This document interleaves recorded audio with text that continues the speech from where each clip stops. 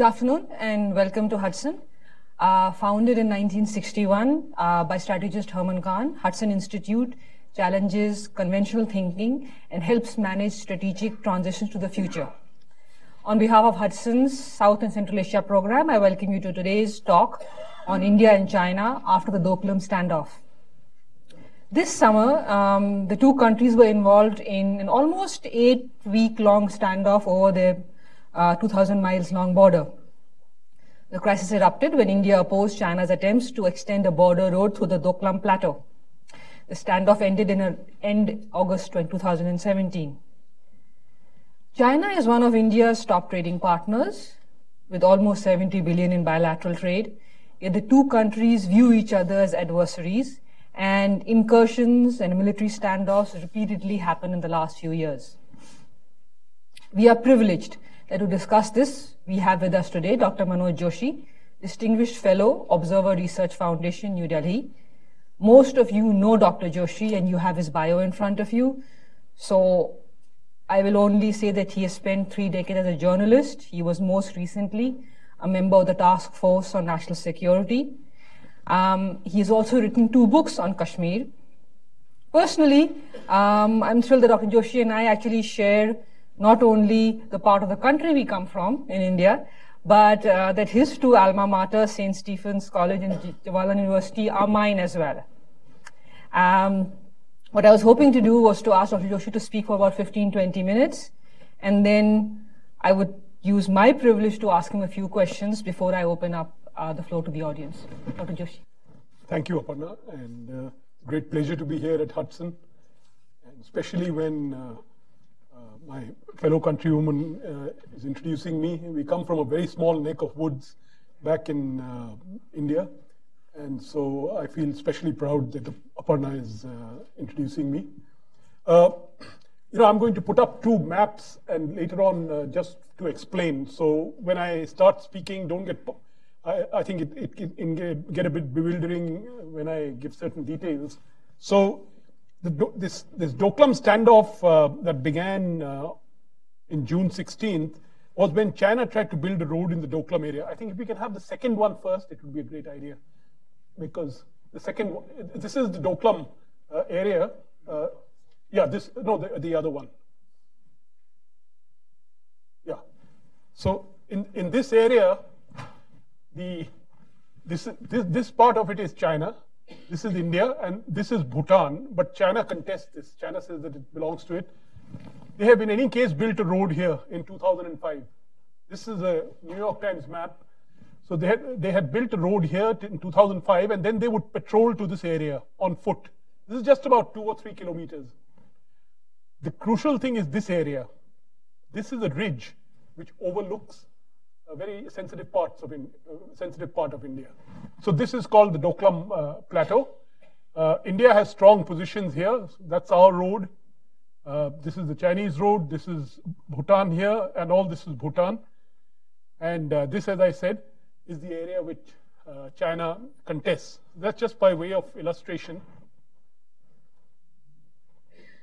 So now, when they tried to extend that road, 2 companies of Indian soldiers driving bulldozers came down on that area and blocked that road construction activity. And that is what the crisis was all about.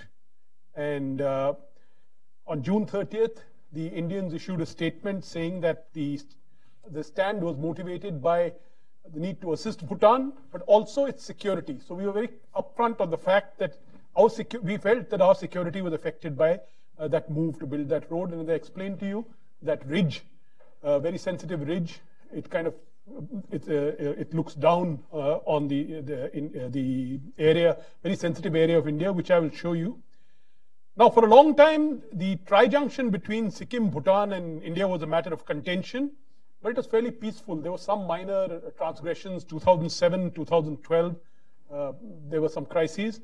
Nothing else came out. My own view is that the Chinese action was actually linked to Bhutan. And the idea was Bhutan and India-Bhutan relations. In the past decade, China has concluded that its border negotiations with Bhutan are not going anywhere. China and Bhutan dispute their entire border is disputed. They've been trying to negotiate it since the 1990s, but they don't seem to be going anywhere. The issue is not so much Bhutan, but I think the growing belief that with its growing economic dominance, the time has come for China to establish its regional primacy.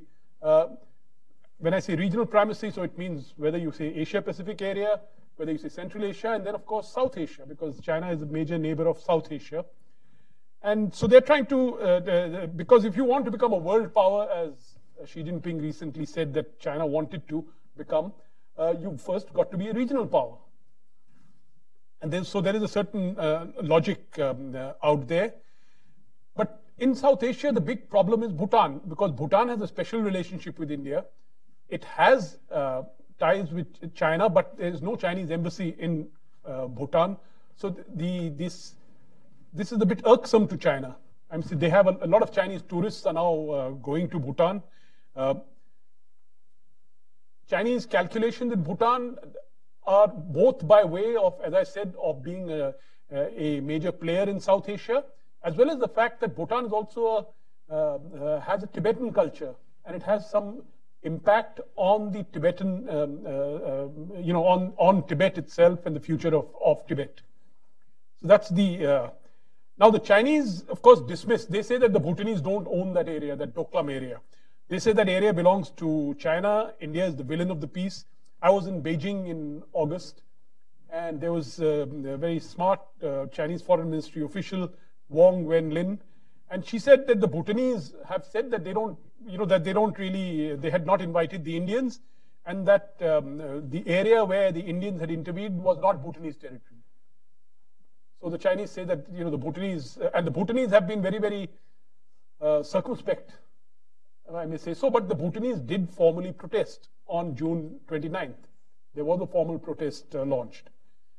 Now, of course, if there had been, if this crisis had erupted into war, it would not have been so much over the Doklam issue. The border would have been an occasion for the conflict that has been building up for a while, not the cause.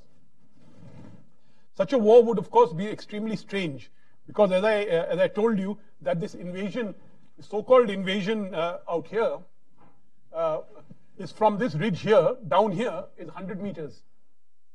And this is what I told my Chinese interlocutors. I said, and the several PLA officers who I met in Beijing, and they said, you Indians must withdraw.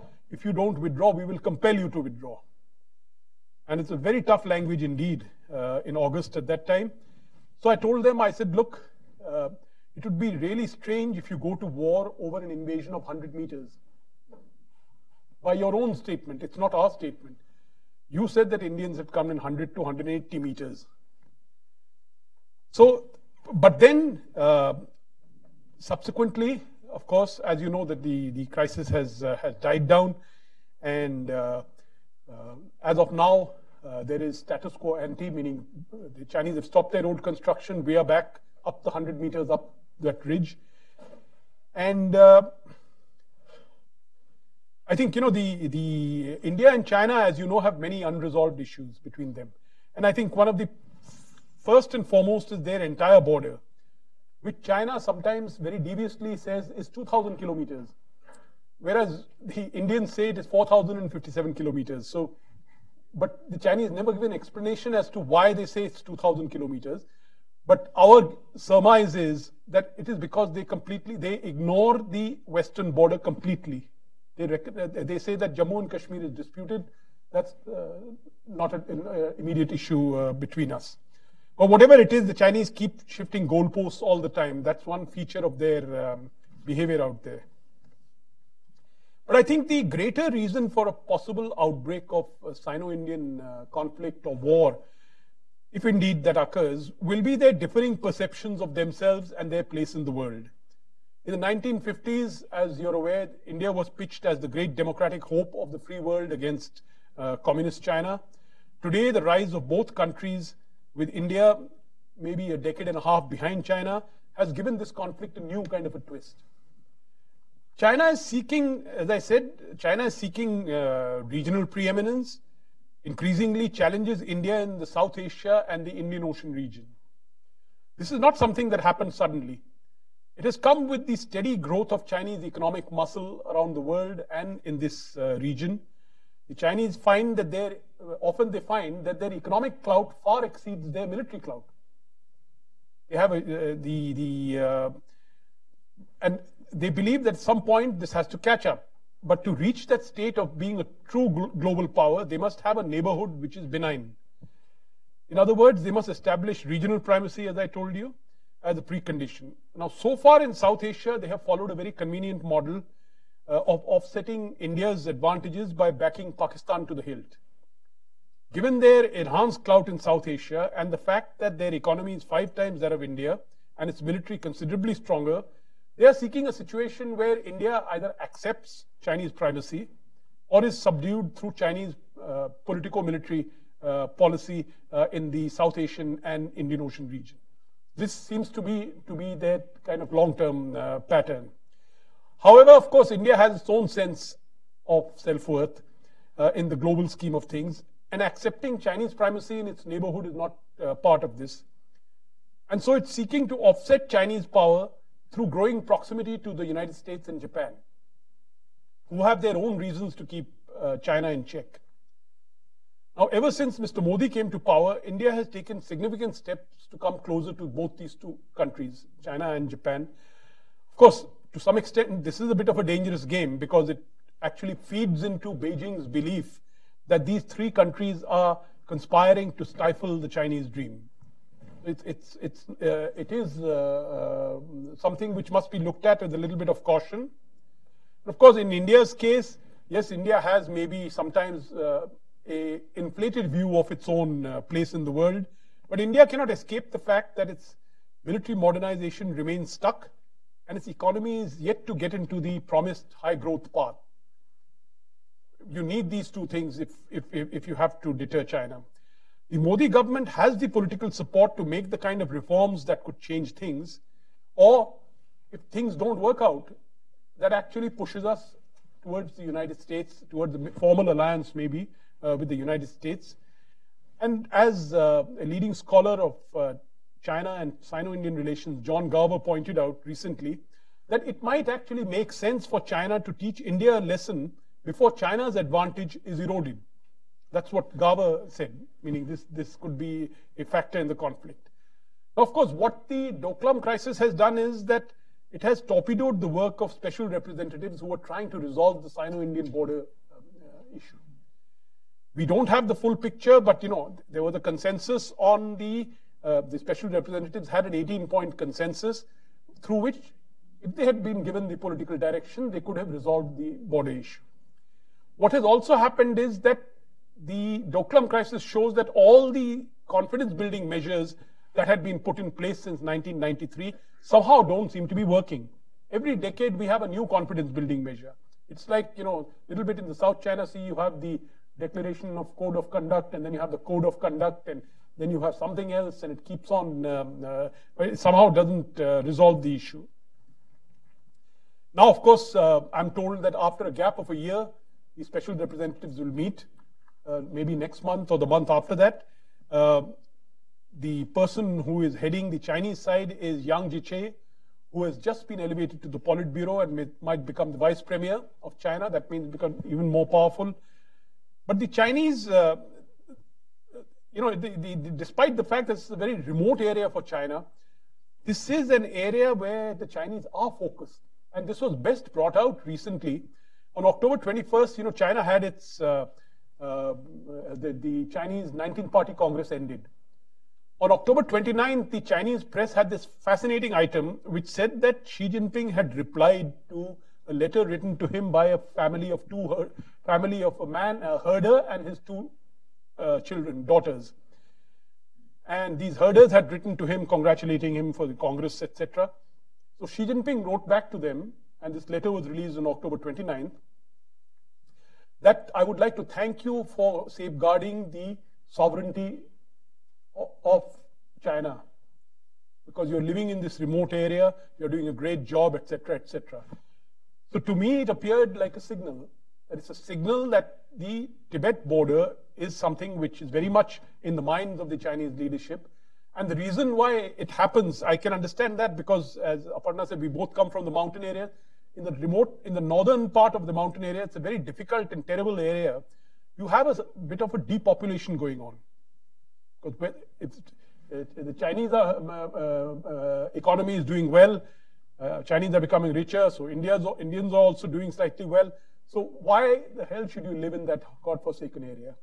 So you quietly drift out, you migrate, and so soon there's no one living there except the armies. And so I think there is a pressure on both sides to try and get people to work there. I just want to put the future context before you.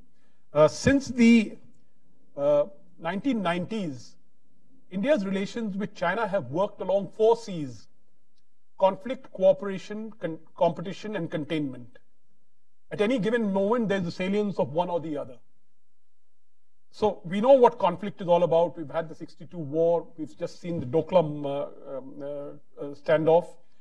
Cooperation is manifested in both India's membership of the Asia Infrastructure Investment Bank, of the BRICS, the so-called BRICS Bank, New Development Bank, India's membership of Shanghai Cooperation Organization. Here we are actually, and many multilateral fora, we are cooperating with China. So the one is conflict, then is cooperation. Competition is for regional influence in the South Asia, Indian Ocean region. Chinese economic clout has already knocked out India from Central Asia. Now Chinese are stepping up their efforts in the South Asian and Indian Ocean region. There are not too many options for India, but closer collaboration with Japan is one of them, and that is happening.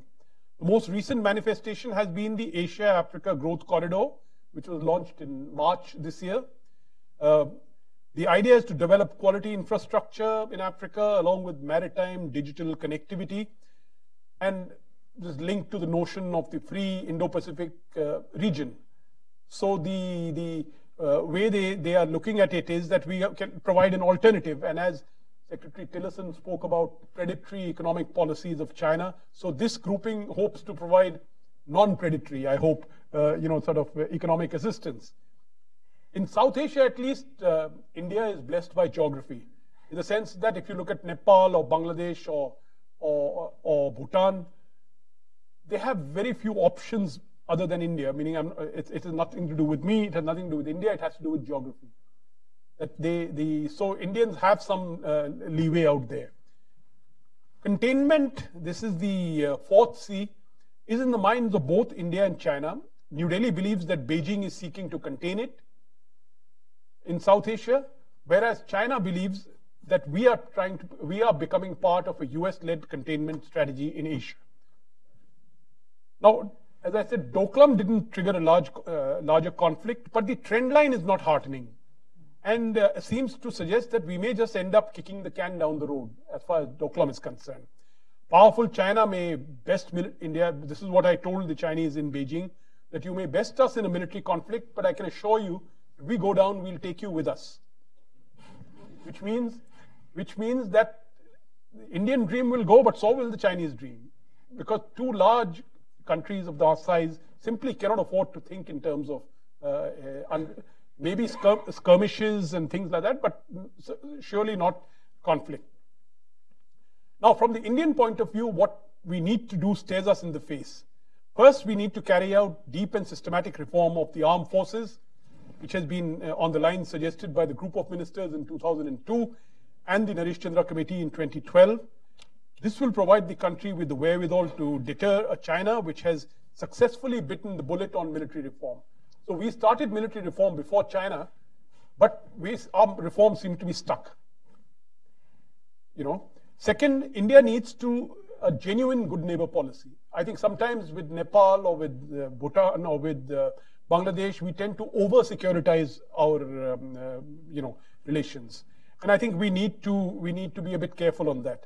Third, and of course, this is the most important, we've got to get our economic policy act together.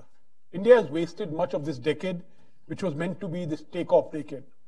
Even now, instead of focusing on reforming economic policy and governance structures, the Modi government tends to be caught up in the cycle of elections, or electoral obsessed by winning the next election, and not doing the hard stuff that is needed for reforming the government system or the governance system. There is a tendency on the part of the Modi government to look for silver bullets, like demonetization, that we will one sweep, we will transform India, or the goods and services tax and things like that. So I think we really need to sober up, if I may put it that way, if we need to confront this challenge, which is a very substantial challenge on the part of China, which has a very skillful leadership, which has a very determined leadership, which already has a huge lead over us. So I'll conclude here, and then we can... Thank you, Dr. Joshi. I'd really like to draw you out on a few things you said. First is you were in China in August, and you have followed the 19th Party Congress and written extensively on it. What are some of the key takeaways with respect to how China will behave? You mentioned regional primacy, but if I could ask you to sort of elaborate a little more. I mean, how does China see South Asia playing into it, or South China Sea, or United States? How does it see these countries playing into what it desires in the next 5 to 10 years under President Xi? Well, one is what we have seen in the case of Pakistan. It has become an important part of the Belt and Road Initiative. The Chinese have offered huge investments in Pakistan, investment in the energy sector, investment in the connectivity sector. If you look at Bangladesh, last year when President Xi Jinping was in Bangladesh, he offered $24 billion worth of investments, which was several times more than what India had on offer.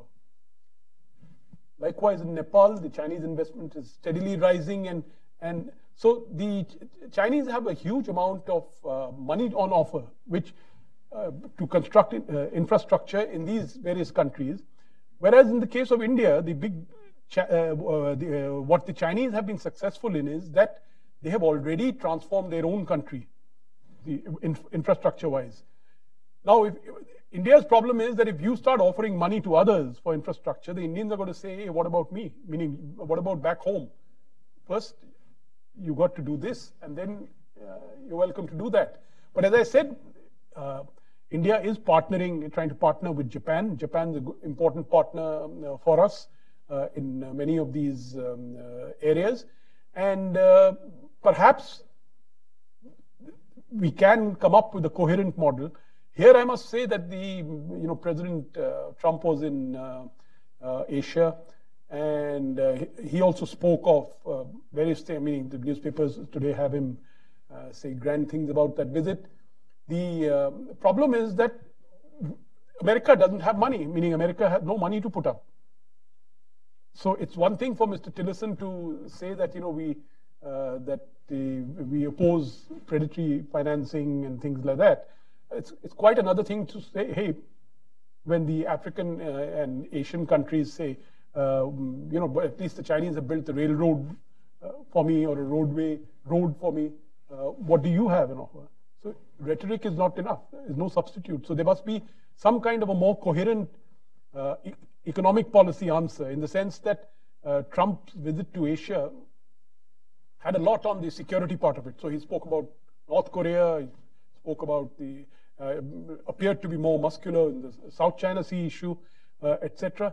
But as far as the economic policy is concerned, it was America first, in the sense he had great deals, $250 billion worth of deals with the Chinese. But that doesn't really solve the problem of the coalition and allies and others who are confronting increasing Chinese assertiveness.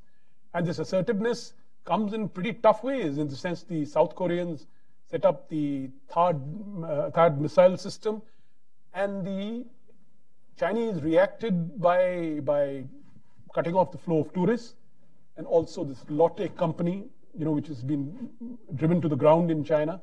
So the message is very clear. The message is very clear, that if you guys don't behave, we have ways of dealing with you. So I'll follow up with that and ask you. Secretary Tillerson spoke of a 100-year relationship with India. We're coming up just a few days after the discussion about the Quad. And you wrote a recent piece in which you were a little skeptical about the Quad. And I'll quote you. Mooted as an alliance of democracies, it seeks to upend everything we know about international relations, where the drivers are national interests rather than values. With so many people actually in this city, in Delhi, Tokyo, Canberra, thrilled about the Quad, why are you so skeptical? Well, as I said, that when countries have national interests, okay, and in national interest, this business of shared values, etc., is a bit over the top. And if you remember, I gave you the example of World War II. I said World War II was an alliance of a partial democracy, which is the United States, of an imperial power, Britain, and a communist power, the Soviet Union, against the evil of Nazi Germany. So each one had interests. It was not shared values. So likewise, when we have seen foreign policy, sort of unfold, let us say in South Asia, we Indians have seen that the United States was an ally of Pakistan which was a military dictatorship. You see, so there was no shared values there. The shared values should have had US and India on one side. So I'm saying, I'm not complaining. All I'm trying to say is that the reality is that nations pursue their interests. Nations pursue their interests. And out here, I'm not able to see, because Japan faces an existential threat from North Korea. India doesn't face that threat. Japan has to be focused completely on North Korea. Likewise, Australia, I'm not sure. Australia is separated by a huge ocean from everyone else. And Australia might want to be part of the American drive in the Pacific Ocean. But, we have a disputed border with China. If pressure builds up on the border, no one's going to come to assist us. And no one can assist us. And I don't think India should expect that. But, we don't have an identity of views on these things. Japan doesn't recognize the Jammu and Kashmir as being part of India. Neither does the United States. So if you have so many differences on basic issues, what kind of a Quad? What does it mean? And my principal argument always has been that India's foremost external interests are the Persian Gulf, Northern Arabian Sea region. Why? Because 70% of our oil comes from there. If that oil is disrupted for even a week, there's crisis in Delhi. There's chaos in Delhi, I shouldn't say crisis. So 70% of our oil comes from the Persian Gulf and the Arabian Sea. 7 million of our citizens work there, remitting $35 billion annually to the country. No comparable area in the Southeast Asia or other parts exists. And the strange thing is that the US wants us to collaborate, cooperate, etc. in that region, but we have no conversation in the other region. There's zero conversation on what is happening there, primarily because the division has been on the basis of military division. So the Pacific, we deal with the Pacific Command when it comes to Asia Pacific, and the CENTCOM, we have no dealings. So I think this is not a particularly effective way of creating that 100-year friendship, because you need to be upfront on many of these issues. And I don't think we've reached that stage. I have more questions, but I'll actually allow others to ask questions. Please wait for the microphone to come to you and identify yourself and your affiliation.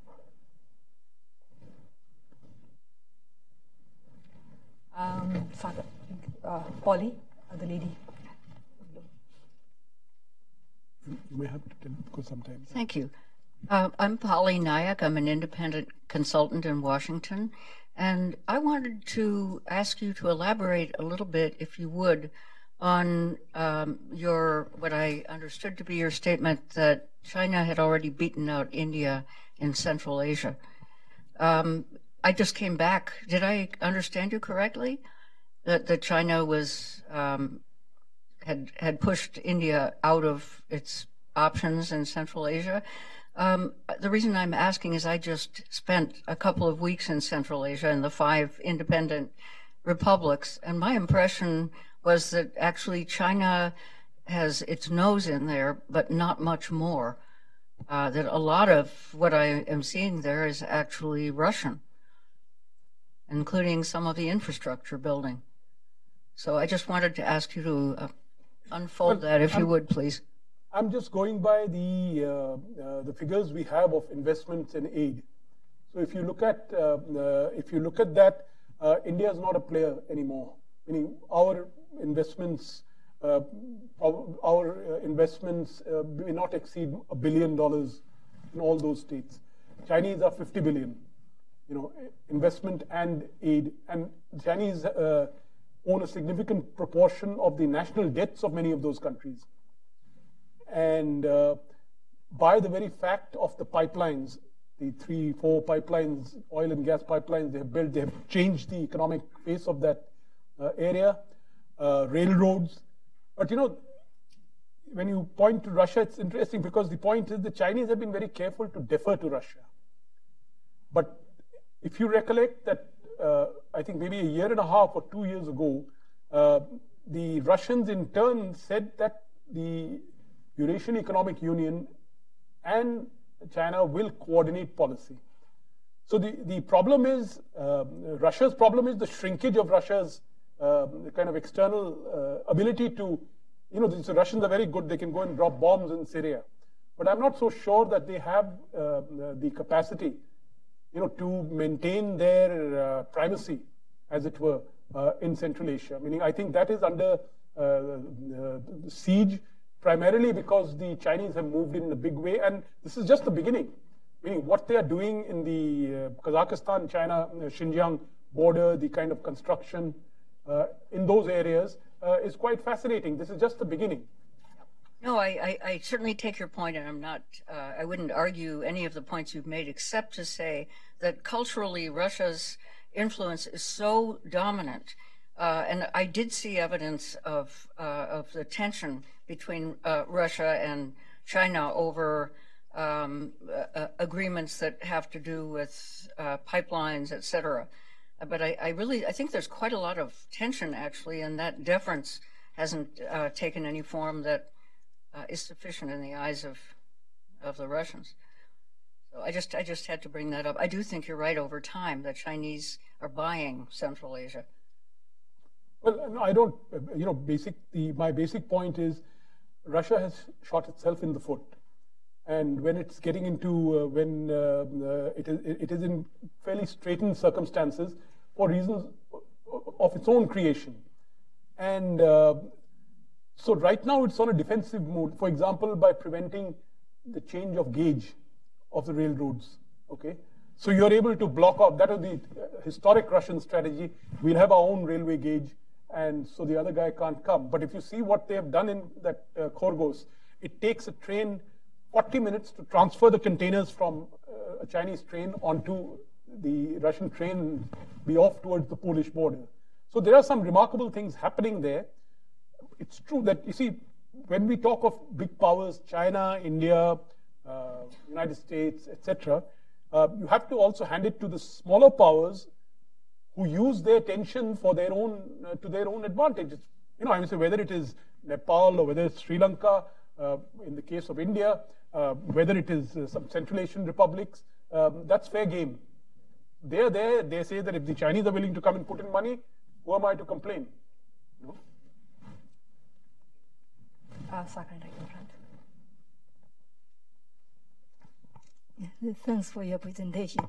I have two basic questions. One is from the cultural standpoint of view, is that China or India or Pakistan, do they have a real significant change from their traditional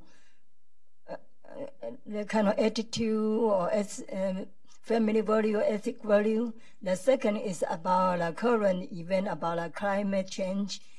India and China, do they have a real cooperation or really fight each other from the standpoint of a renewable energy or non-renewable one? Do they have any competition? India cooperate on climate change and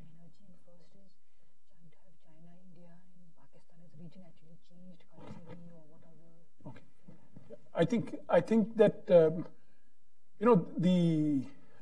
most sensible thing is for these large countries, because as I said, that when you're nuclear armed states and when you talk so easily of conflict and war, it's a very dangerous kind of road that you're going down to.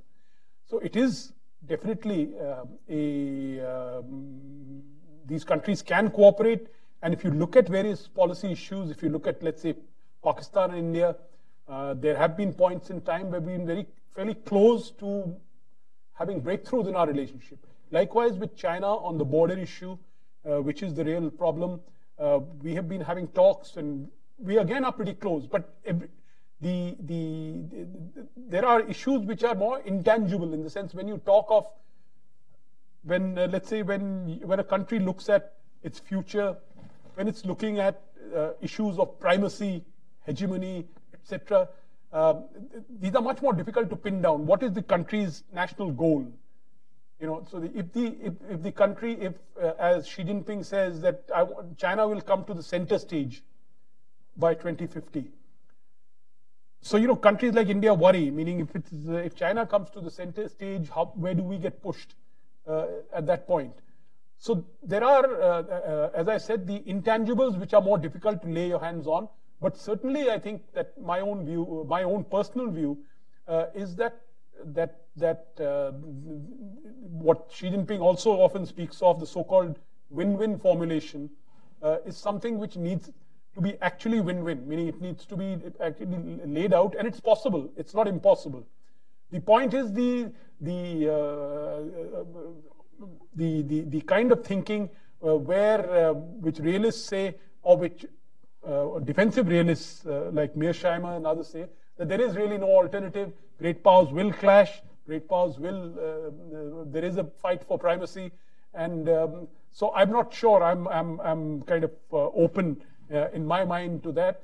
But I certainly think that, for example, in my own country, I have opposed our government's view on the One Belt, One Road. I think that India should take advantage of the Belt and Road Initiative and cherry pick it.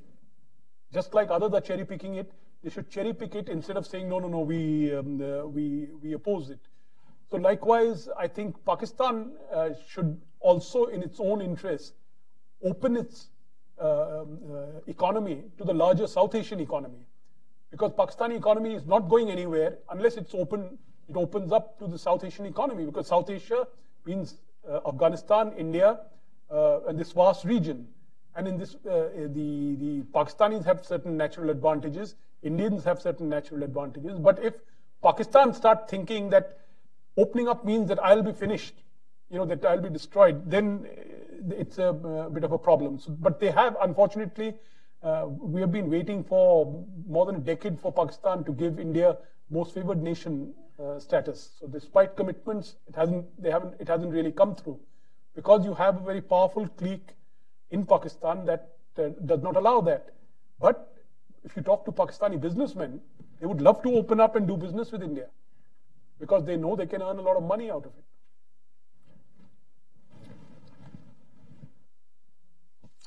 Hi, Seema Sirohi. I'm a columnist for the Economic Times. Manoj, I wanted to ask you about Doklam, what the present situation is, because there's some who say that the Chinese are back exactly where they were, and that the agreement, quote unquote, was just to allow the summit to take place. And my other questions about the Quad, not to push you too much on it, the point is, what other option does India have? I mean, it has to get in some sort of fencing mode with other countries. It's not in a position to send signals or do anything to China on its own as yet. So what we are doing is, okay, we don't have shared values, or it's containment by another name, or at least strategic fencing, one could argue. Well, to start with your second question first, India, I don't have to tell you, India is a very huge country. It's got a very huge military. It's a nuclear weapons state. So it does not face any existential threat from China. Because in a nuclear, existential threats become mutual. So we are in this, just replace India with China when it was dealing with the erstwhile Soviet Union. So yes, of course, it reached out to the US, but it did not expect the US to defend it. Between 1980 and 2000, the US and China were pretty close. Or I'd say between 1980 and 1971 and 1990, US and China were very close. And they were oriented against the erstwhile Soviet Union. But they were not military allies. China did not expect the US to come to its military aid. They didn't need to. They had enough. So likewise, I don't think we need military alliance, with anyone. I think we can take care of ourselves in that in those circumstances. But yes, as I pointed out in my presentation, we have been lackadaisical in reforming our military system. We started off in 2002. We've not reached anywhere. Whereas China started off in 2013 or so, this particular phase, and they are now, by 2020, they would have completed it. And it's a pretty drastic reform. As far as Doklam is concerned, I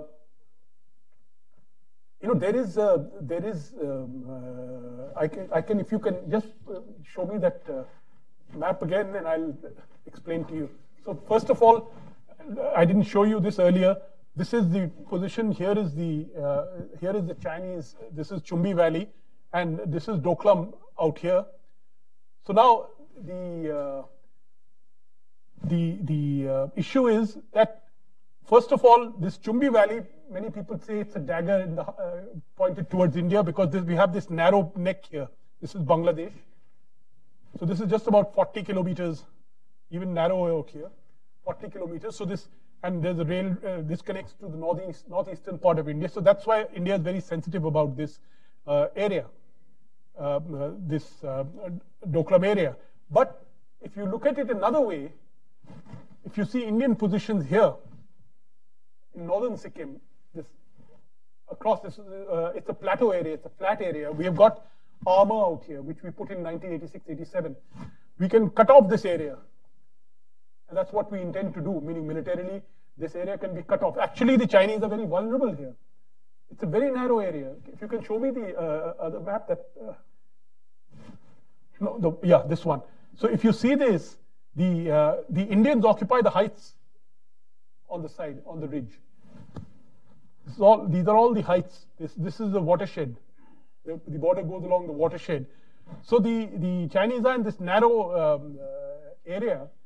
They are in fact vulnerable. Our problem is this ridge, because once you come to that ridge, then you're overlooking that whole Siliguri corridor, and that's what makes it sensitive for us. And that's the basis of contention. And now they say that this was the point where this road construction thing. So they are now back to where they were, and we are back up here. We are back 100 meters, meaning we just walked up. We're 100 meters up there. They've gone back. They have forces here, but this is part of China. You can't complain if they're there. But they're also aware that these forces there are actually vulnerable, because all this area is controlled by us. The big worry, of course, if you look at it from kind of military logic point of view, is that the Chinese could simply walk into Bhutan.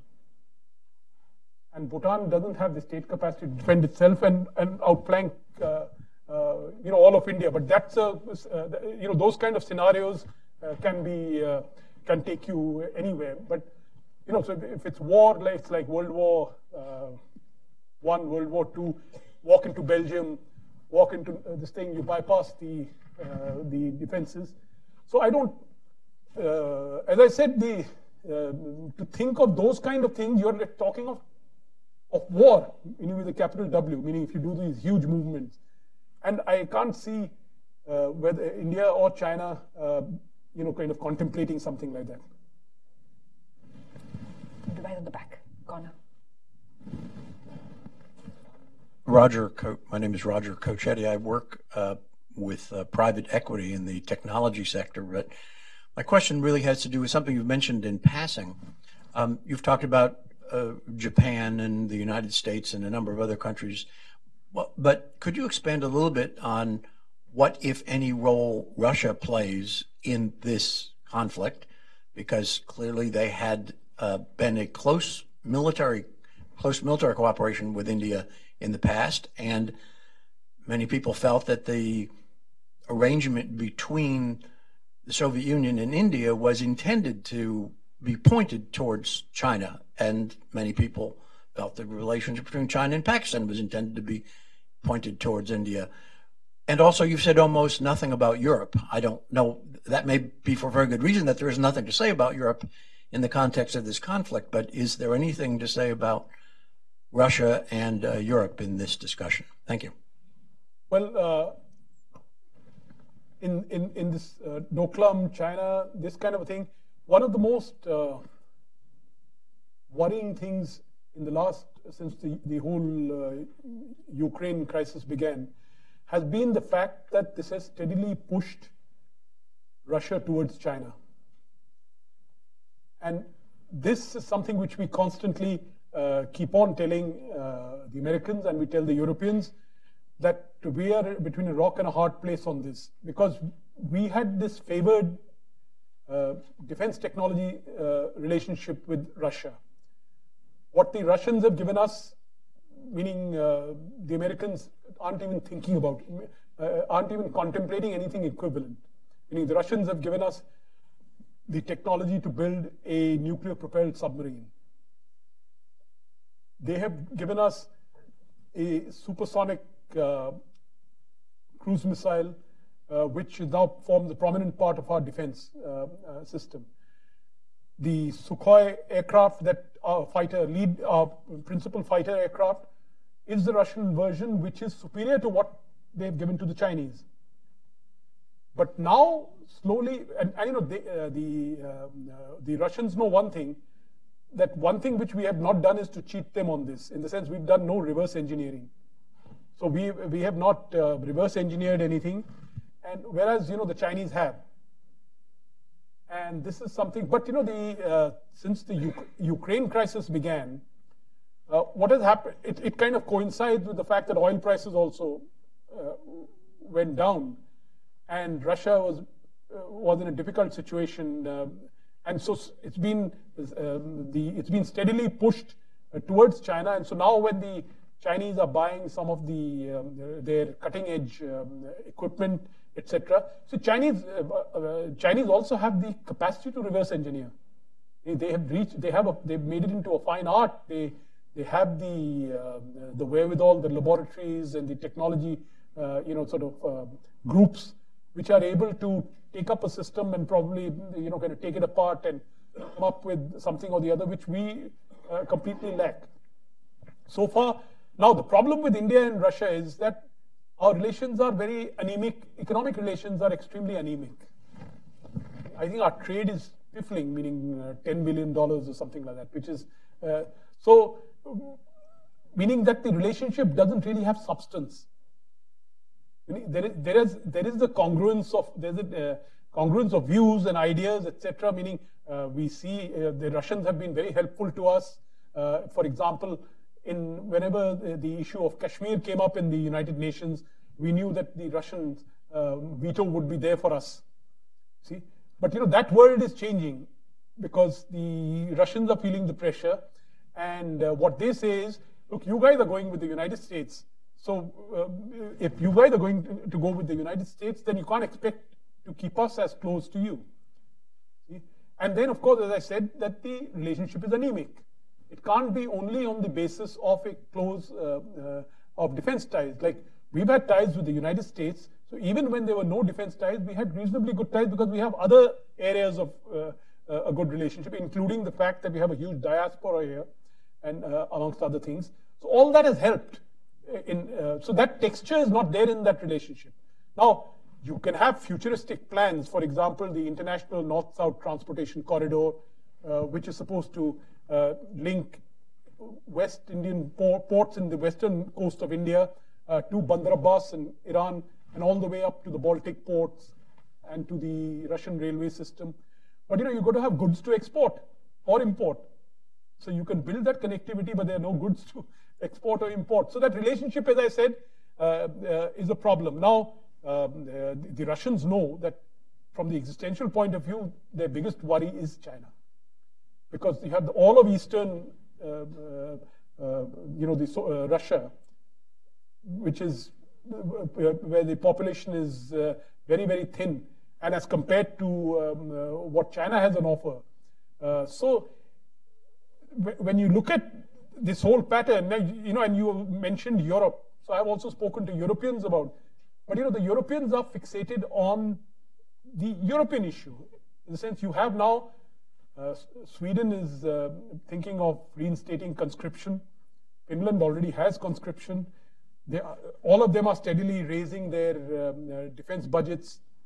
The Baltic states are very worried. They're sweating. They worry because of the pattern of behavior that we have seen coming out of from Russia. So they, from their point of view, they try to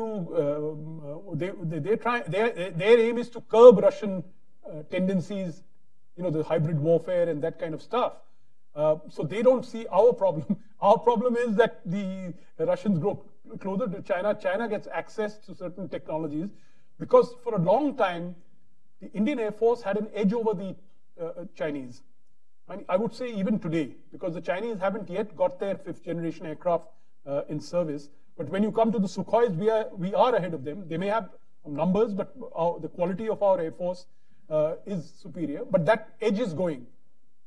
Likewise, I think naval vessels, etc. Because of the equipment we carry on them, we still have the edge. But numbers are now the Chinese numbers are playing up. Chinese quality has been improving. Plus, they're having access to the Russian technology.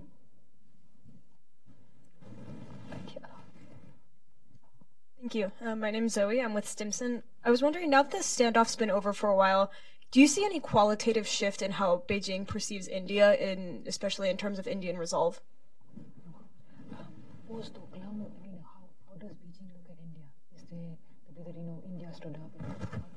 Okay, well, that's a interesting question because as I told you, I was there in August in Beijing, and I was given all this hardline stuff about you guys, unless you guys do this, we'll do this, etc.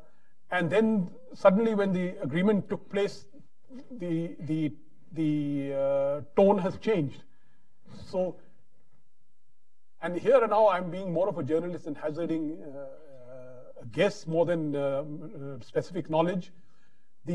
My own view is that I think that in Beijing there is a certain amount of there's a dilemma about how to deal with India. See, and of course, I don't want to sound needlessly, kind of speculative on this, but as they say that the Chinese view of the world, you have this kind of hierarchical relations. So the Chinese have what they come to the US and they say, but let's have the new type of great power relations. So they tell the US, we can do a condominium of sorts, in the sense that if you can divide the Pacific at an equitable point, you respect us, we'll respect you, etc. And so the question that we've been asking, and I asked this in Beijing 3 years ago when this thing first came up, was, does India figure in that great power typology? Are we also part of that? So I didn't get a clear answer on that. Now, the thing is that if you look at the smaller states, there Beijing is very clear that you guys, you should know your place. And I think that last year they issued this, I think, a document on Asia Pacific. My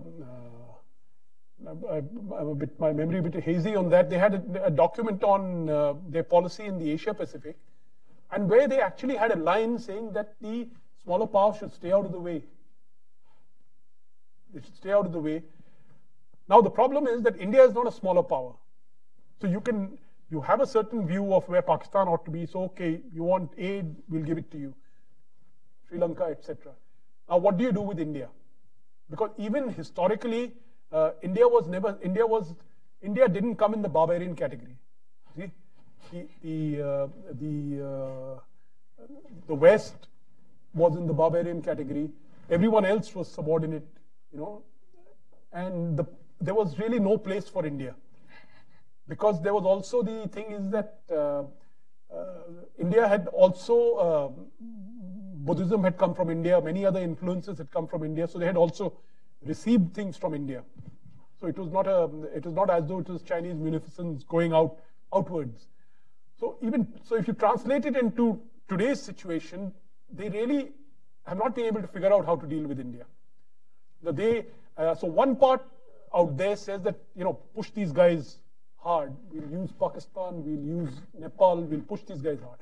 But I think another part of the system says, if you push them too hard, they're going to fall into the laps of the Americans. And then we are in trouble. Let's take it easy. So my feeling is there is this duality, there is this tension in their India policy, which is not quite resolved. So sometimes you have absolute, sweetness and honey when you're talking to the ambassador, and yes, nice things, and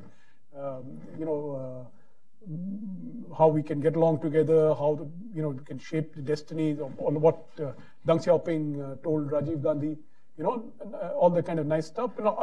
Other side you have something else where the Chinese worry about Tibet, about the succession, the Dalai Lama's succession, etc., where they are nervous about what will happen there.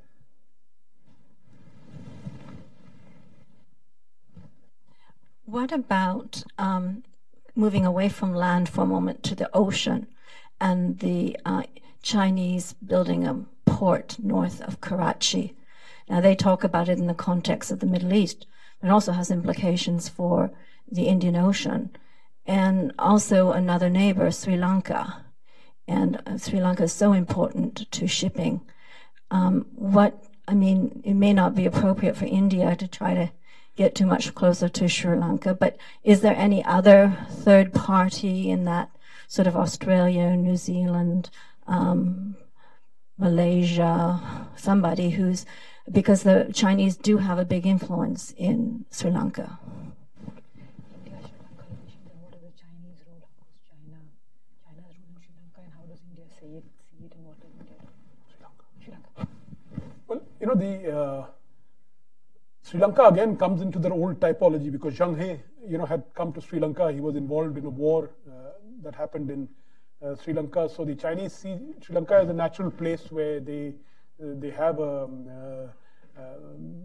point of view with regard to Sri Lanka. Incidentally, not many people know that Nepal was also a tributary of China, meaning they pay tribute to China. So when the Chinese look at this, they look at it in a very different way. So where Sri Lanka is concerned, in the Indian Ocean region, I think the Chinese are working along. On one hand, you see, when they look at what's called the so-called Malacca dilemma, that is that very substantive portion of Chinese imports, particularly oil, has to go through the Malaccas. And when they look at the map, who do they see sitting at the head of the Malaccas? It's India. And so so as I said, this thing is a duality. They worry about India. At the same time, they don't know what to do about India. So when it comes to Sri Lanka, I think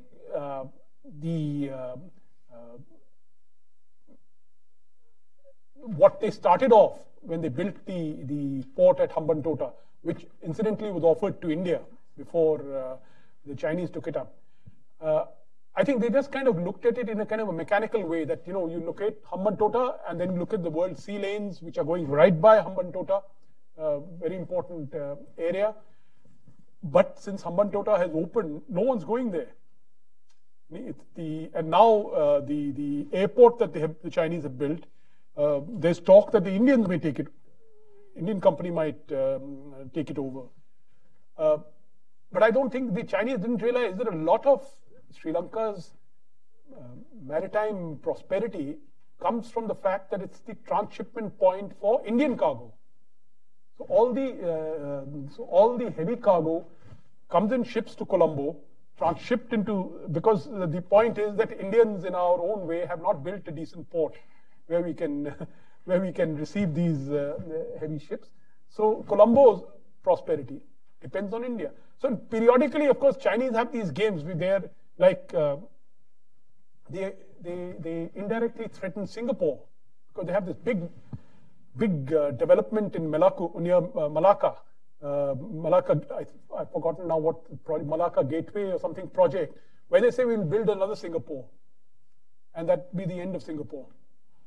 That or the Isthmus Kra Canal, that's another, So there are all kinds of ideas, but all these ideas stem from a long-term plan that we want to be a long-term plan of primacy. And the thing about the Indian Ocean is that once the Chinese have established their primacy along the first island chain, which again is not it's not as though it's a kind of it will happen. They will move into the Indian Ocean. When they move into the Indian Ocean, they already have substantive presence. At least at any given time, 15 to 20 ships, Chinese ships, are there in the Indian Ocean. They built their first base in Djibouti. In Gwadar, they have which you can say it's probably a de facto, if not a de jure base in Gwadar. They're also looking for other places where they could establish themselves. It's basically what I said to you earlier, that their economy has expanded hugely, but their military power has not caught up, and they are now trying to make the military power catch up. So in another decade or so, you will see maybe a permanent presence of an aircraft carrier in the Indian Ocean region. Again, for us, fortunately, geography helps us, at least in the Indian Ocean, because we are a peninsula jutting out into the Indian Ocean. And as a peninsula jutting out into the Indian Ocean, we have certain advantages of being where we are. Though, of course, this is must be caveat is there that we must get our act together. We take 3, 4, 5, 6, 7 years to build a ship. When the Chinese are churning them out on assembly line scale, we have to do better than we have been doing. We've got to up our game substantially. Dr. Raj, get in. Up, come forward. Yeah. Thank you, Aparna. Manoj, I'm sorry I missed your talk. But just a comment and a question. The Isthmus of Kra, the water levels are very different on both sides. So it's a huge engineering problem to build a canal across the Isthmus of Kra. Talking of the Chinese incursions, do you see a grand strategy, or are these random occasions that they are intruding on across the line of control here and there, periodically in varying strengths and for various durations of time? So I wonder if there's a grand strategy behind that. And was there a failure of Indian intelligence to have picked up on the movement of 15,000 troops into the Doklam region and 4 bulldozers is what I understand. And 150 tanks also somebody has mentioned. So just comments on those. Thanks. See, there are we have, as you know, that the border between India and China is marked out by a line of actual control, which is a virtual line, in the sense we have what we say there's a line of actual control which the Chinese know where it is, and the Chinese say the same, that there's a line of actual control where the Indians know where it is. But approximately there are about 14 places where the notion overlaps. In the sense, we say the line is at that end, they say the line is at this end, you see. And so there's this area here which we both patrol in about 14 places, not very, maybe 12, 13, 14 kilometers, someplace 40, maybe in the Depsang area, a little bit more. So there's this overlap. So eventually when but the thing is that as of now, there is agreement that we can patrol in this area, in this overlap area, but we can't put fixed structures and camps there. That's the broad agreement between us. So the 2013 crisis that took place in 2013 was because they came and pitched tents in the middle of that Depsang Plains. And when they pitched tents there, which was changing the rules of the game, which then triggered off that particular crisis. Now, the thing is that whether these are random or they are not, You see, that Depsang crisis took place about 30 days before Li Keqiang was going to come to Delhi. He was scheduled to come to Delhi. And in fact, curiously enough, all we had to do was to tell the Chinese that if you don't pull out from there, no visit for Li Keqiang. And that, of course, would have been a big loss of face because the Chinese premier's visit is called off. So the Chinese pulled up their tents and went off. Now, the second instance happened when Xi Jinping himself was in New Delhi. Xi Jinping himself was in New Delhi, and that this is a place called Chumur. Now, the strange thing is that in Chumur, the Indians have the dominating positions. In one of the few areas, Indians have the dominating positions, yet the Chinese were trying to build a road. I think, at some point, what happens is that what we often don't realize is Chinese foreign policy is not made by their foreign office. It's made by the PLA often, meaning particularly on the Sino-Indian border. If you look at the Border Defense Cooperation Agreement, it's signed by a PLA general. So the policy is often made by the PLA. Now, many people said rogue generals and all that. That's all nonsense. The PLA is very, very, in fact, the officers who were involved there were subsequently promoted, the Chinese officers.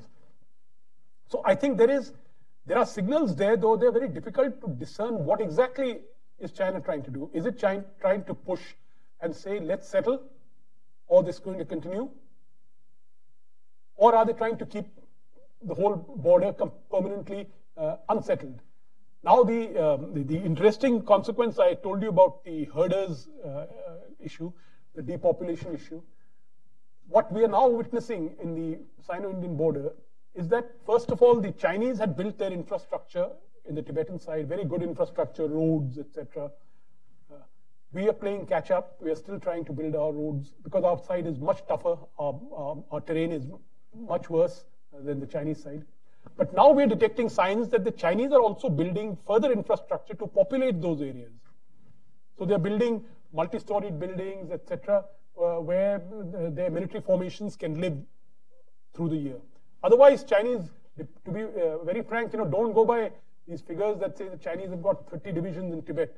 They actually have 3 brigades, which is about, 15,000 men. As far as the PLA is concerned, PAP may be greater there. They have a big surge capacity because they have the infrastructure. They have a surge capacity to build up forces there. But now it seems that they are also planning to increase the number of forces that they put up on the Sino-Indian border because they are now confronting much stronger Indian forces. See, in the last decade, we have raised 2 new divisions entirely for the Sino-Indian border. Now we are raising another corps, that is 3 divisions plus for the Sino-Indian border. So the Indian defenses have been strengthened to the point where now the Chinese are a bit worried that because for them Tibet is always a vulnerability. They're worried as to what the Indians could do. As they say that you look at when India says that we are developing a strike corps, what is a strike corps? A strike corps is a corps that will fight on your side of the border, meaning will go into Tibet. So when India has that capacity, the Chinese obviously, which they did not have till now, it clearly worries the Chinese, and so they are also now reacting on that front. Dr. Cronstadt, you get the last final question. Thank you, Alan Cronstadt, Congressional Research Service. And I wanted to follow up a little on Aparna's question about your very interesting piece on the Quad. While the World War II example is an illustrative one, it was an alliance of necessity, and it's worth remembering that the Soviets were treaty allies of the Germans up until mid-1941. But if Chinese troops were on the march, I think there's no problem India, U.S., Australia, say, signing on with Vietnam to fight, a military battle. But now the necessity isn't there, so national governments can be more circumspect, can take a little more time. I've always rejected the view, tended to reject the view that there's fixed interests for countries, that they actually can grow out of values. Having a conversation with Polly earlier, that values can determine interests to some extent. But let's set aside values and talk like in the cooperation between the four navies after the tsunami, the 2004 tsunami that afflicted India, Sri Lanka, the Indian Ocean. The governments found out that humanitarian assistance, disaster relief efforts went quite well, could have gone even better if there were better coordination and interoperability. So that was kind of the basis for that. And then a couple of years later, you did have four navies in 2007 conduct joint exercises, mainly on the HADR. But India and Australia both expressed wariness and nervousness about the reactions from China, and India did not want to have anything more than trilateral after that. So you started including, say, ASW, anti-submarine exercises in the Indian Ocean. Clearly, one could argue that it's in the interests of all four countries to have better interoperability when it comes to things like anti-submarine warfare. So in the 10 years since that first Quad exercise, we've seen, as you mentioned, some Djibouti military base for China. China's sending nuclear submarines into the Indian Ocean, Gwadar, Hambantota, etc. Set aside the values question. Isn't it in the interests of India to have to increase its interoperability on the naval scene, maritime security, with what are called like-minded countries? And these countries are like-minded based on perceived interests rather than anything to do with values. So how would you argue against a preference for quadrilateral naval exercises, given this argument? I think, a lot of it rests on our history, in the sense the last 50, 60 years. The experience that we had, the kind of perspective we had, we went out through the Cold War as a kind of self-consciously non-aligned, etc. So we are coming from there. And the United States and its current partners are coming from another place. Okay, they went through the Korean War, they went through the Vietnam War, Seattle, the dissolution of Seattle, coming from there. The question is, as you rightly pointed, that we have seen that there are congruences. HADR was definitely one of them. The difficulties, often arise in a different way, in the sense that, when you use the word interoperability, that causes us a huge amount of nervousness. So in fact, in that recent